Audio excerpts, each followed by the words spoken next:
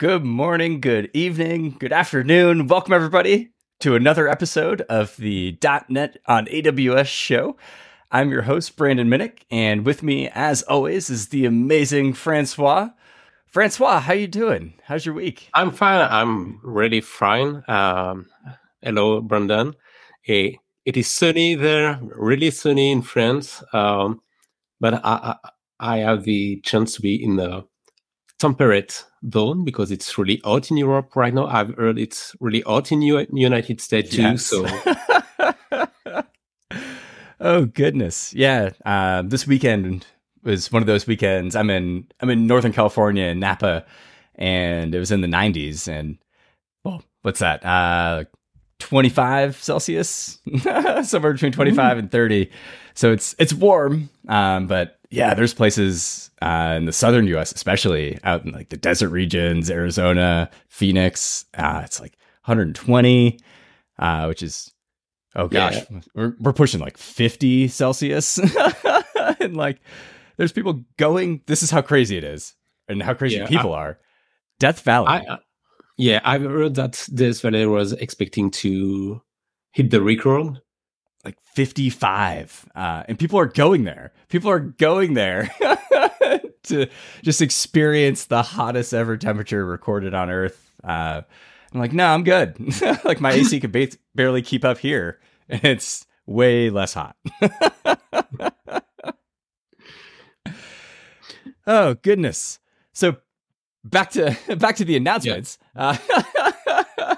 We've got an awesome show today with an awesome guest. But yeah, first, want to share a couple of things we're working on. I have been recording some videos for our amazing team. We've got this awesome tool called the AWS Toolkit that, for some reason, seems to be one of the best kept secrets in the AWS community because not enough people are using it. Francois and I have been chatting with the product manager for the AWS Toolkit, and I guess first I should explain what it is. It's a plugin for Visual Studio Code, JetBrains, and it basically allows you to do everything from the IDE for AWS. So if you are wanting to create a Lambda function, you can use the AWS Toolkit extension in, say, Visual Studio. It'll give you templates for whatever Lambda you want to create, whether that's S3 or maybe working on something with Kinesis. And then from your IDE, Visual Studio Code, JetBrains, you can just right click on your code and say, publish to Lambda. So you never have to leave your code. You never have to leave your IDE. And yeah, for some reason, not enough people are using it. We're actually seeing much fewer users of this amazing toolkit that makes our lives easier as developers than we are seeing the uptick of .NET developers on AWS. So yeah, working with that team to create some videos. Stay tuned for those. I just recorded my first one last week. We're working on getting it approved and published. But if you're not using it yet, folks, the AWS Toolkit is incredible. You should try. You should definitely try. You are missing something. Yeah. How about you, Francois? What announcements do you have today for the folks? My announcement is about the .NET Enterprise Developer Day. We are hosting next month in August, on August 22. So we co-host this event with the Developer Week CloudX event hosted by Dev Networks. So it's a free one-day virtual conference all about .NET and AWS. You will get 2 tracks. One track is about migration and modernization of .NET applications on AWS, and the second track is about .NET developer productivity and cloud-native applications. So you will learn about the toolkit. For example, we will have sessions about the toolkit. We will have a session about Code Whisperer, our new AI coding companion. And you will learn about serverless computing on AWS and how you can take best of those computing services to build your .NET application. We will also have some guests. two guests from AWS community who will share with us their journey with .NET and AWS.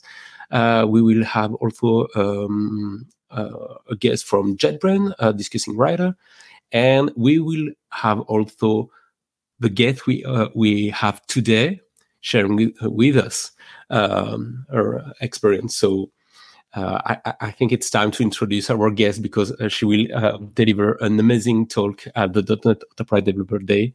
I can't stress enough, or I recommend to attend this talk. Fantastic. And by the way, great job. Francois is actually the one putting all of this together. You're doing a great job. I didn't even know that you recruited so many folks. We have 2 tracks now. So way to go, man. But yeah, we have an amazing guest today. She's a software engineer and a solution architect with over 15 years of experience in the .NET community. She's a Microsoft Azure MVP. She's a frequent speaker at conferences around the world. So without further ado, Laïla, welcome to the show. Thank you. It's so Hello. cool to be here. Yeah, thanks so much for joining us. So Laïla, for folks who haven't met you yet, who are you and what do you do? Well, one second. I need to say thank you to Francois for the very kind words. I appreciate that.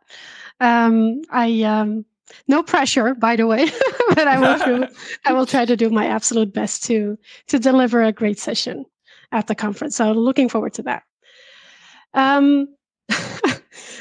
So yeah, my name is Laïla Bougriâ. I'm based in Belgium. I've been a software engineer for many years at this point. I don't feel comfortable sharing how many. Let's just leave that for another day.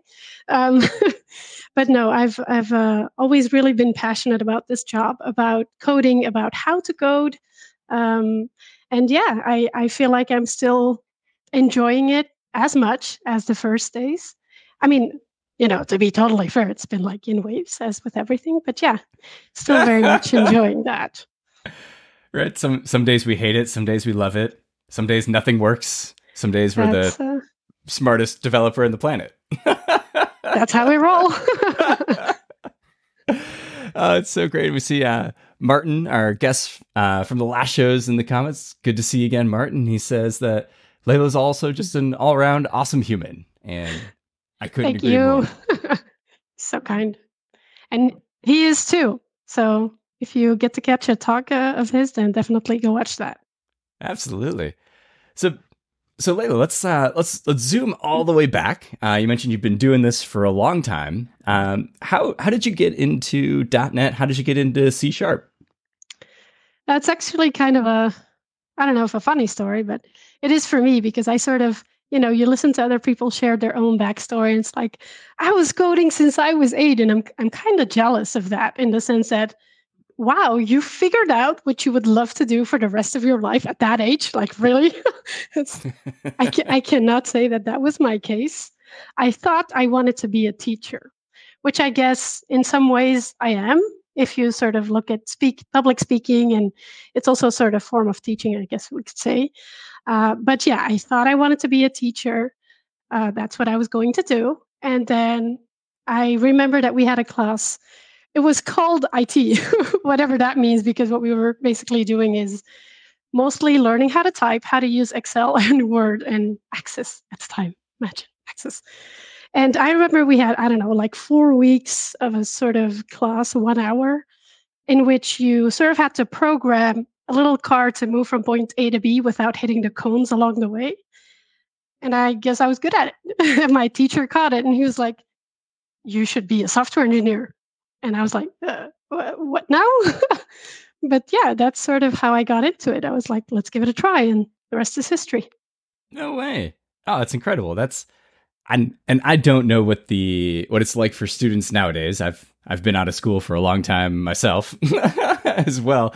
But yeah, I've always said I strongly believe everybody should learn, we'll say, to program, not even to code. So even something like that where you're programming a car to drive through a maze, because it kind of changes the way you see the world, the way you think. And especially nowadays with everything runs on computers. And so to understand, how a computer thinks and computer solves that is super, super important. So this teacher noticed you had a knack for it. Where'd you go from there? Was C# your first language? Well, actually, no, because my education was very, very, very Java focused. It was, I mean, we did have some .NET, was VB.NET at the time, which I also, I mean, I'm going to be quoted on this, but I did not hate it at the time. Okay, so, but I did not hate it at the time. But then we had to do an internship as part of the education, and that was C#. I had never written a letter of C#, just sort of thrown into this. And I was like, this is awesome. I never want to do anything else. Well, it's not entirely true, but I just sort of fell in love with the language and the entire ecosystem. And yeah, it's been more than 15 years. So. And what do you love in this ecosystem? Probably the thing you love the most. Besides VB.NET, of course. This was bound to happen. You'll get me that T-shirt though, Martin. No, I guess one of the things that I appreciate most, and that's been, I mean, it's always sort of been there, but very, very prevalent the last few years, is the community. I feel that we're exposed to, like, honestly, a fire hose of frameworks, technologies, and options, and like there's so much out there. And I feel like having a community in which, we can sort of embrace that it's impossible to know everything. And that it's always, you can always find an open space somewhere where you can come in and say, I don't know how this works. Can someone please figure this out, with me? And sort of being able to do that in a sort of community and learn together. I feel that's one of the things that I appreciate most. I feel it also, it keeps us young in many ways, right? This job just forces us to keep on sort of studying and expanding ourselves, how we think and how we absorb information, which is just accelerating. So in that regards, I feel that the community and also the work that you guys are doing as well is also helping a lot in that regard. So thank you as well. Oh, thank you. Far too kind. But I feel the same way. It's this job, this career as developers, even outside of the .NET world, is it's something where if you stop learning, you're gonna fall behind, and it's tough because you can get by for a couple years what you know today. If we were just to encapsulate 2023 knowledge and we're not learning anything new, we could probably still have a job for another 5 years, probably 10 years. We could keep working on the same stack, but eventually you get left behind. and how do you keep up? And for me, it's leaning on folks in the community, like you said, folks who have done it first, written the blog posts, made the videos, tweeted about it, open source projects, and we have to we have to lean on each other. Otherwise, I don't know how we'd survive. Absolutely. I will say, though, that I think, because I've gone through this throughout my career, where I felt like I was paused for a second for many personal reasons. But I remember like getting back into it, and it was brutal. It was brutal. But I also got through it more quickly than I had expected. I was basically working on a project for quite a few years. Super interesting project. Actually, one of the ones that I'm most proud of, even in the sense of what we accomplished and what we put together there. But I think technology-wise, I wasn't really exposed to much. There was no learning on the job. Basically, my work was C#, like C#, unit tests, and that was really it. You weren't exposed to a lot. So, some SQL queries and stuff like that. But let's say like all of the different, frameworks, technologies that we're usually exposed to as a full stack developer, that there wasn't much of that. So I felt like, oof, this was 5 years. So, this is going to be rough. And it was. It was. So, but I would still sort of want to share that if anyone finds themselves in that situation, is don't be afraid of putting yourself out there again, because it's absolutely possible for you to sort of relearn and sort of catch up with that backlog, if you will, of technologies.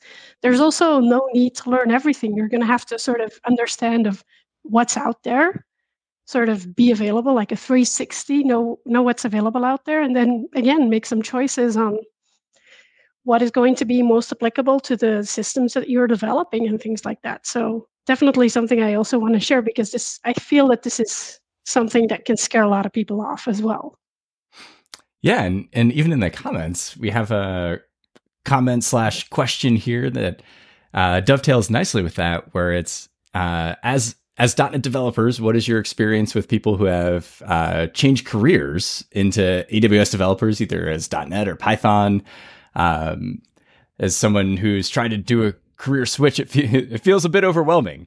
And I'll start. I'll say I absolutely agree. It's definitely overwhelming. I've been doing C# development for, over 10 years exclusively now. Like, I haven't left the C# world, and I still feel overwhelmed. And it's what I do every day. It's what I speak about at conferences. We host this show on Twitch to talk about .NET and AWS, and it's still overwhelming.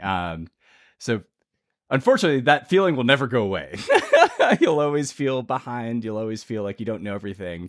But that's okay, because none of us do. If anybody tells you that they do know it all and they're an expert, yeah, they don't. So yeah, Francois, what do you think as someone who's looking to switch careers and get into developing for the cloud, either .NET or Python? How would you go about that? What advice would you give? First of all, do it. Just to share my personal background. I've been a C# developer for 19 years. Let's say 6 or 7 years ago, I started to build .NET application for the cloud.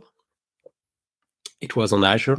We are on AWS Stream, but it was on Azure. I started on Azure, and it was all new.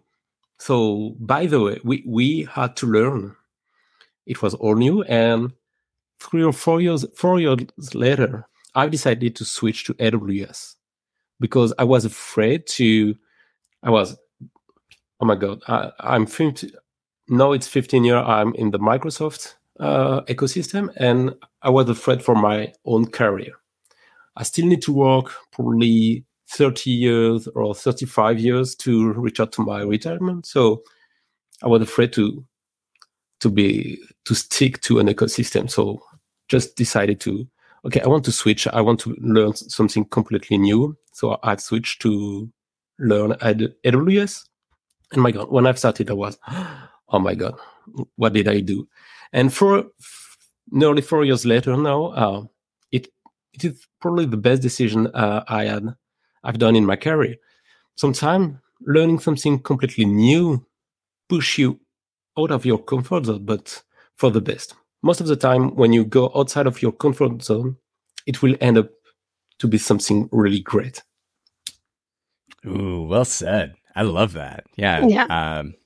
It's terrifying at first, and some days will be better than others. But yeah, you learn, you grow. I've helped mentor folks who did switch careers, and what I try to remind people is anybody can code. You know, there's a lot of fences we build around software engineering, programming, being a developer that imply you need to know math or need to know physics, you know, as an engineer, right? Like how can an engineer do something if they don't know calculus? And I can't tell you if I've ever used physics or calculus in writing my code. So anybody can learn to code. It doesn't matter if you're bad at math or science. It's almost just like learning it. Well, I was about to say it's like learning a language. I mean, you're learning your programming language, but then I realized I'm the only one here who doesn't speak multiple languages. So Laïla, how similar is it to, say, learning C# to learning French or learning Spanish or learning Italian? Okay, so the interesting part is, okay, I speak about 5 languages. I don't feel like I've ever learned them. So actually, that is a very tricky question for me. I was just exposed to them from a very young age. So I'm just really lucky. That's all there is. I was just lucky to absorb them from a young age, and I never felt like I went through the learning curve of learning this sort of language, if you will. But I have done that a little bit more with Italian, and that's where I sort of feel like I'm still very lucky because I can just steal away from Spanish because it's so similar. But I have touched on other programming languages. And one of the things that I feel is that there's always a shared basis that you can sort of draw from. It's not as if you're going to start from zero, because we tend to say that, oh, but I'm starting from zero if I switch stack or if I switch languages. That's never, ever really true. You always have a common foundation on which you're going to start building upon. And once you can sort of match concepts that you already know from the language that you know very well, and you can sort of start to map them as like, oh, okay, in, I don't know, whatever other language it is, in Java, this is how we do it. And then you know how that's done in C#, and you can make that sort of mental map. It's going to be a lot easier. Another thing that I would sort of like to add to this is, even if you sort of embark on this experiment, right? And you've gone through that, you're a year and a half, whatever it is, 6 months, and you're like, oh my God, this was the most terrible mistake. Like, I should not have done this. I need to go back. This is not for me. Even then, I wouldn't consider it as a failure, not ever, because there is so much that in the moment you will not realize that you are bringing back to the sort of community, to the knowledge that you had in that other stack that is going to be useful to you in so many ways that it's I would see it as a win-win either way. Well said. Francois, what about you? Did you learn English at an early age, or did you have to struggle through it like like some of us here? English. I've learned English at school in France, and to be honest, it's not a great experience to be able to really work in English as I do today. Then a few years when I joined AWS, I decided to be intentional on this, learning English. So I've taken some course, and I think for programming language, I done the same. A few years ago, I tried to learn JavaScript because I was no good at JavaScript. When you listen people like, we all know JavaScript. No, we don't all know JavaScript. I was very bad at JavaScript. So I decided to take some online course on the Udemy platform for me. But you can find many platforms to start learning a new programming language with beginner course. And I've decided to start from scratch, like if I didn't know at all how to program. So it was a really good experience, even if I was already very skilled with C#. It was a very good experience to start from the very beginning, to grab the concept of this programming language, to really grab the differences between my knowledge in C# and the differences with JavaScript. And like Laïla said, very quickly I realized that there is a lot of shared things between the two languages, but also it helped me to spot the meaningful difference between the languages. So that would be my recommendation, to probably take an online course. If you already know how to program, okay, take an online course, start from zero. Don't try to make if you were already good at. No, start from zero and learn how to program in this new program with this new programming language, as if you were a beginner. Well said. Yeah. As you're both describing your experiences, yeah, something stuck out to me in my own experience, and I didn't realize how much I lean on prior knowledge in just everyday life too. Like if I'm fixing something around the house, it's like, oh yeah, well I did this last time, and so that makes sense that I should do it again this time. And yeah, I didn't realize it, but yeah, we totally do that with language, with programming languages. Like if I see, and I don't know Python and I don't know JavaScript, but if I see it, I can kind of lean on what I do know and say, oh, that kind of looks like an if statement in C#, so that's probably how this works. And this feels like async await in C#, so that's probably how this works. And yeah, it's funny how we do. We lean on all that prior experience. Now, Laïla, you mentioned there's some really, really cool things that you're working on that we wanted to highlight on the show today. And which one do you want to start with? Well, there's plenty to choose from. Well, when it comes to the community, I've mostly been focusing on public speaking and try to sort of share from my own experiences. Probably the biggest challenge for me to start there was, how do I say this? So basically, when you're building up expertise over multiple years, and the things that you know start to become like common sense for you.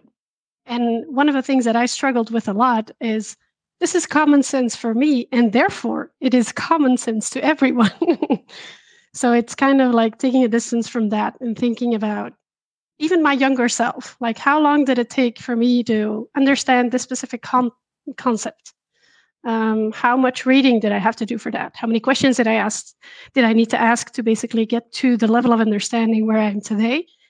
And try to even, put myself into that position again, or try to, at least. It's challenging.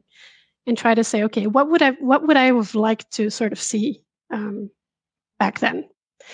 And I try to do that as much as I can. And I also sort of really listen to questions from the audience to sort of see what people are sort of struggling with. And I let that sort of feed into, okay, what could I talk about next? And that sort of seems to happen organically. So that's also really interesting. Very cool. And so this is a talk you're working on, a presentation for an upcoming conference? Yes, I actually have one that is a little bit different, because I think most of the talks that I've been doing are pretty technical, architectural, whatever you will. And now I'm actually preparing one that is, I guess, even outside of my own comfort zone, because I'm definitely not an expert, although I would say that I've learned a lot through the years. But it's a lot more about how we sort of think critically,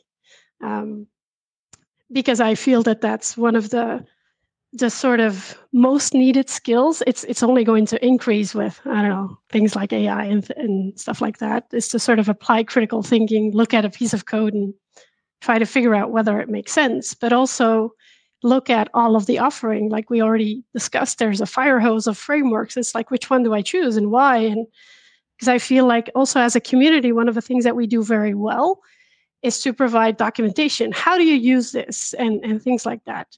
I feel that one of the angles that I also try to incorporate in my talk is, why should you use this? Because that's one of the questions that I ask myself when I look at a sort of piece of new technology. It's like, oh, so many tweets and so many blog posts, but why is this interesting to me? How could I apply this to my work?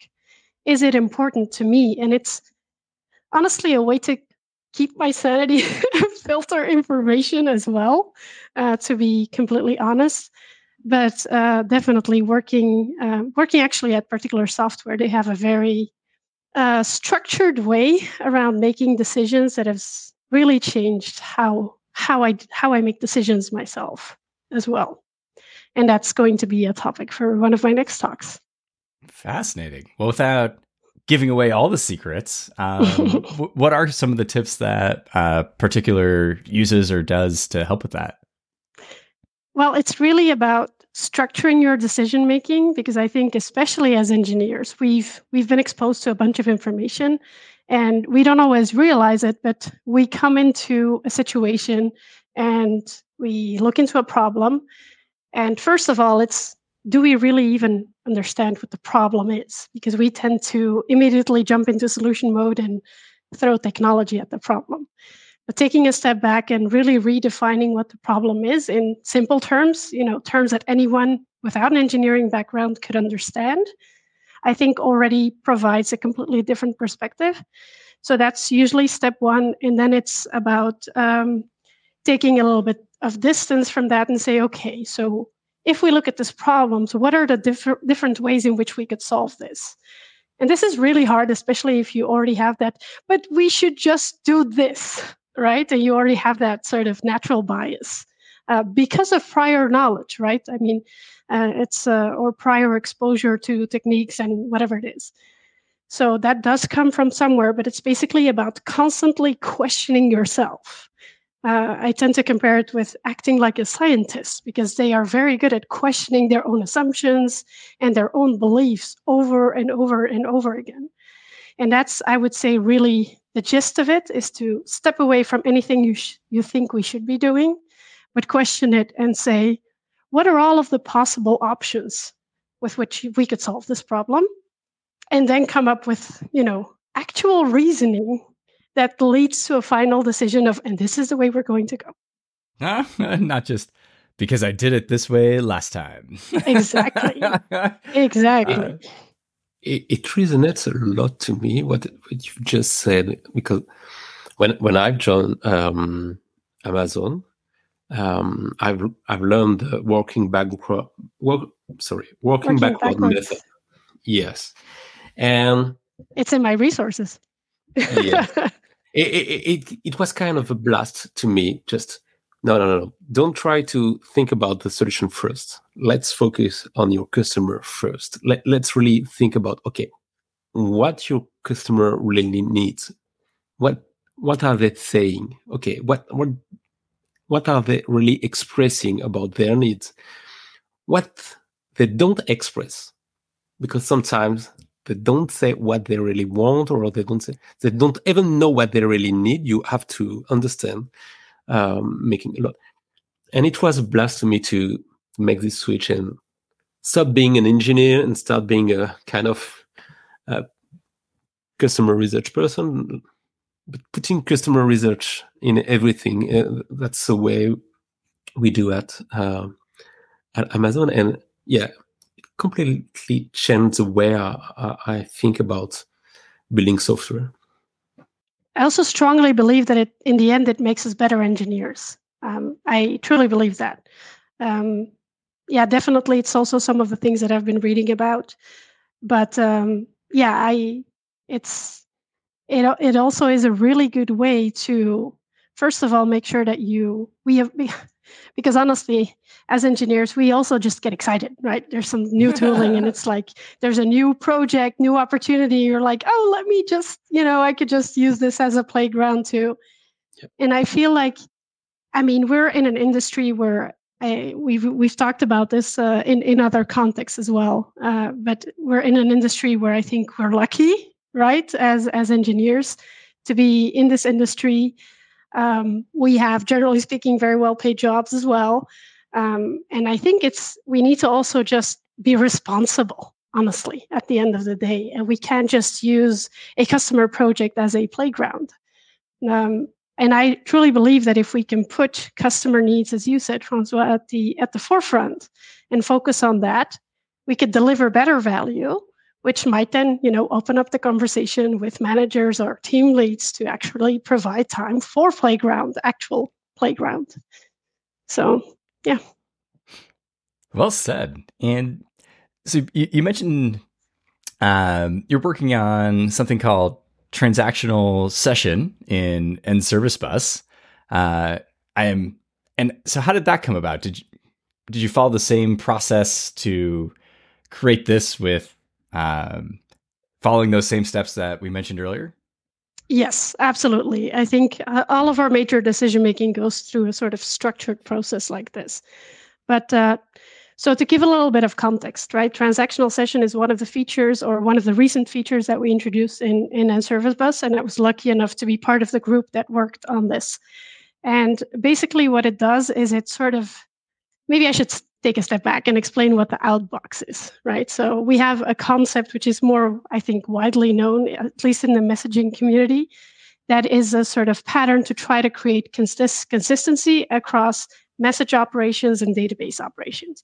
Because if you sort of consume a message, almost always you're going to be changing something in a database, because otherwise, what are you doing with that message? So there's always something going to be happening, and it's almost always going to involve some data changes.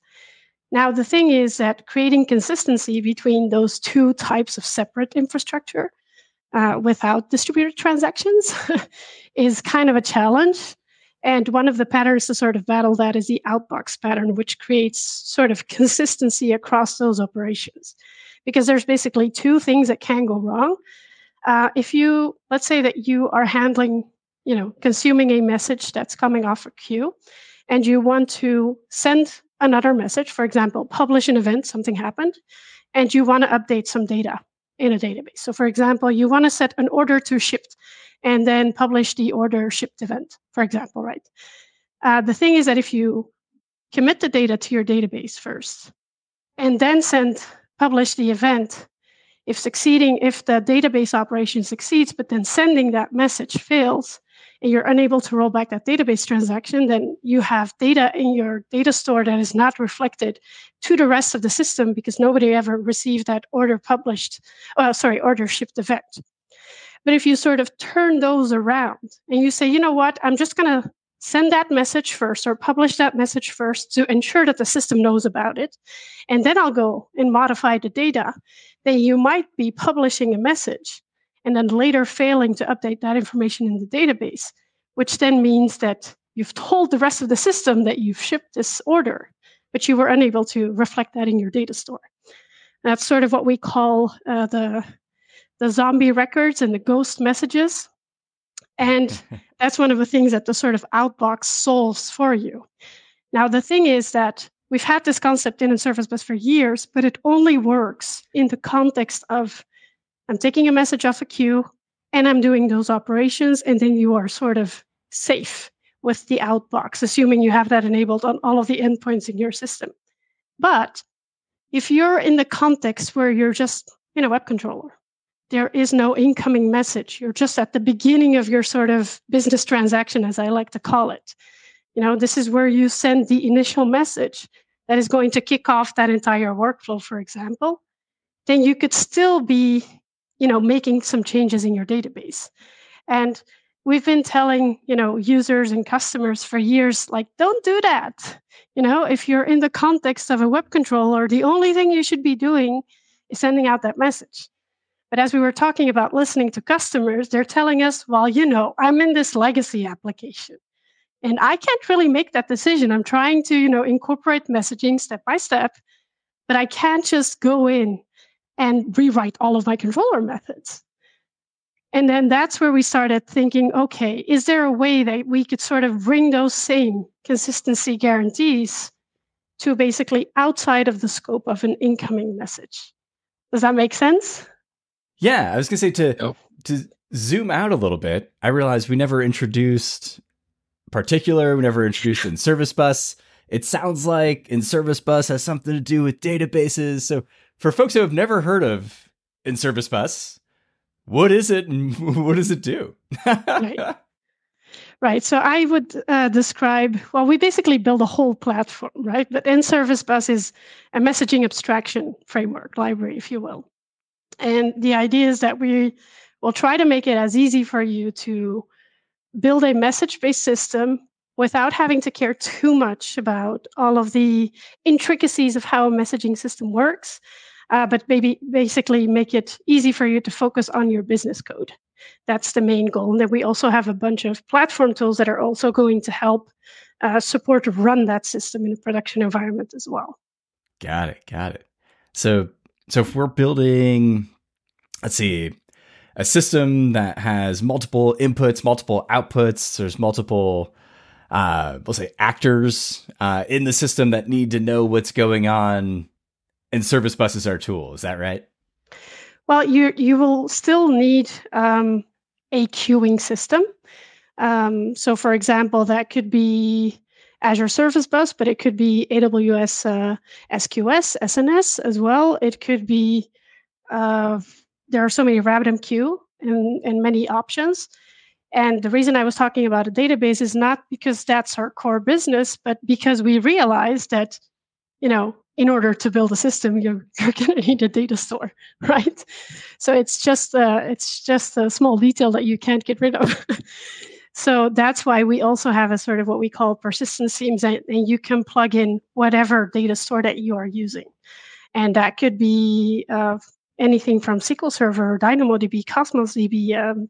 There's plenty of options that we support there as well. So you basically look at your tech stack. What are you using? And most of the time, you'll find something that matches that. And if not, you should reach out. Got it. So I wanted to circle back. You mentioned the outbox pattern. And as you were speaking to it, I was specifically thinking about my outbox. If I have an email that's going out, and for some reason my email client on my computer can't connect to the email server, this email lives in or stays in my outbox. It never actually left my machine. Nobody's gotten it yet. And I know I can rely on my email client to retry again later. And sometimes it does, but it still fails. And then it yells at me, and I get a notification letting me know that, hey, you tried to send this email last week and nobody got it. What happens in, we'll say, the tech world? So if we send that message out and we had that failure, like you mentioned, maybe the database, or we couldn't update the database, but we've already sent the message. What happens then? What's that fail-safe to alert the user, to alert the developer that, hey, maybe something's going wrong here? Right.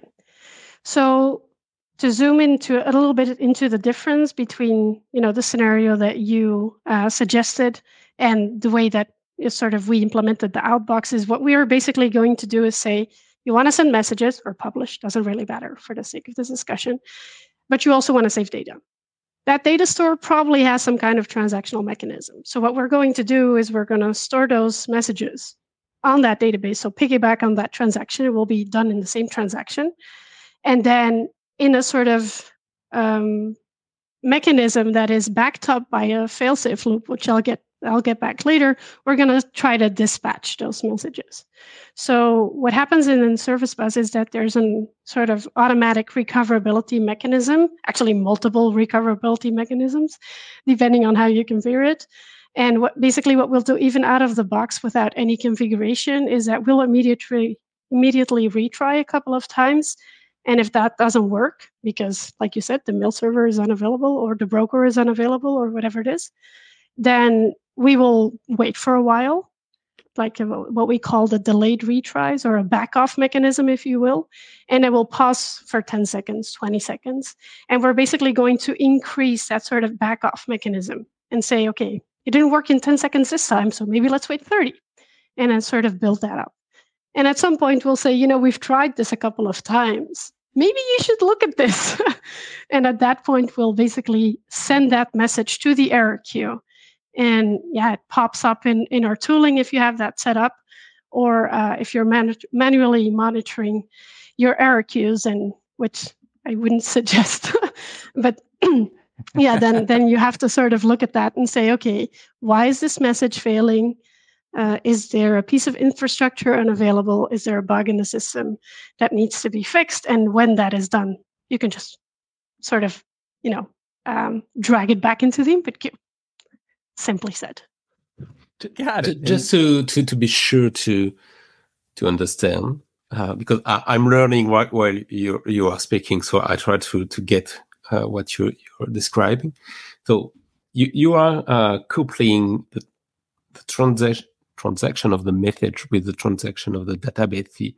So if one of them, the database or the message fail, the transactional session will fail and will be notified that, okay, whether the database, you couldn't change the data in the database, or whether we couldn't send the message to notify the rest of the system. So both will be coupled. Yes. So actually, if you look at the documentation that we have about that, it means that we basically assume that whatever queuing mechanism that you have has higher availability guarantees.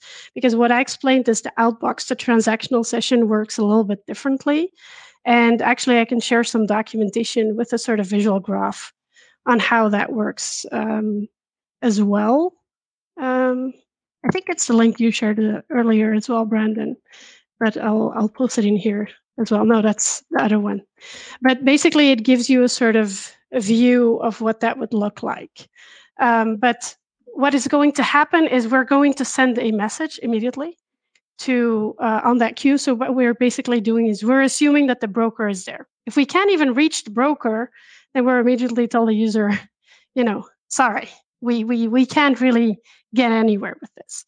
Then we'll commit the database transaction, and there's a message sitting on the queue. It's empty. It just has some headers that we can sort of recognize, and it will try to process that and say, okay, the messages that you as a user intended to send out or publish, those have not been sent out yet. They're stored in your database as sort of pending messages to go out. Right? But we'll get that sort of what we call a control message on the queue. And what we're going to do there is check, do we have the data?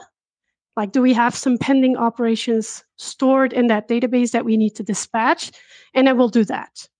And there are some sort of fail-safe mechanisms that we've built in there to make sure that we look out for all of the possible things that can go wrong. And actually, that takes me to another interesting story. Is the way we went about this was super interesting because we used something called TLA plus for this, which is a kind of model checking mechanism. I don't know if you heard about it. It was completely new to me. My mind was sort of blown throughout that whole thing. But basically what it allows you to do is think of the feature that you're building in this specific context as a sort of model. And what we're trying to do is execute that model independent of the code, independent of any infrastructure that you have set up. And you're just going to, what's the word? I can't find it. You're just going to sort of frame that in a different way. It's super mathematic, actually, since we were talking about math. This is proof, people, that you don't need to know math because this was completely new to me. It's the first sort of mathematical model that I was really exposed to. But that was super interesting. It was a whole different way about thinking about this.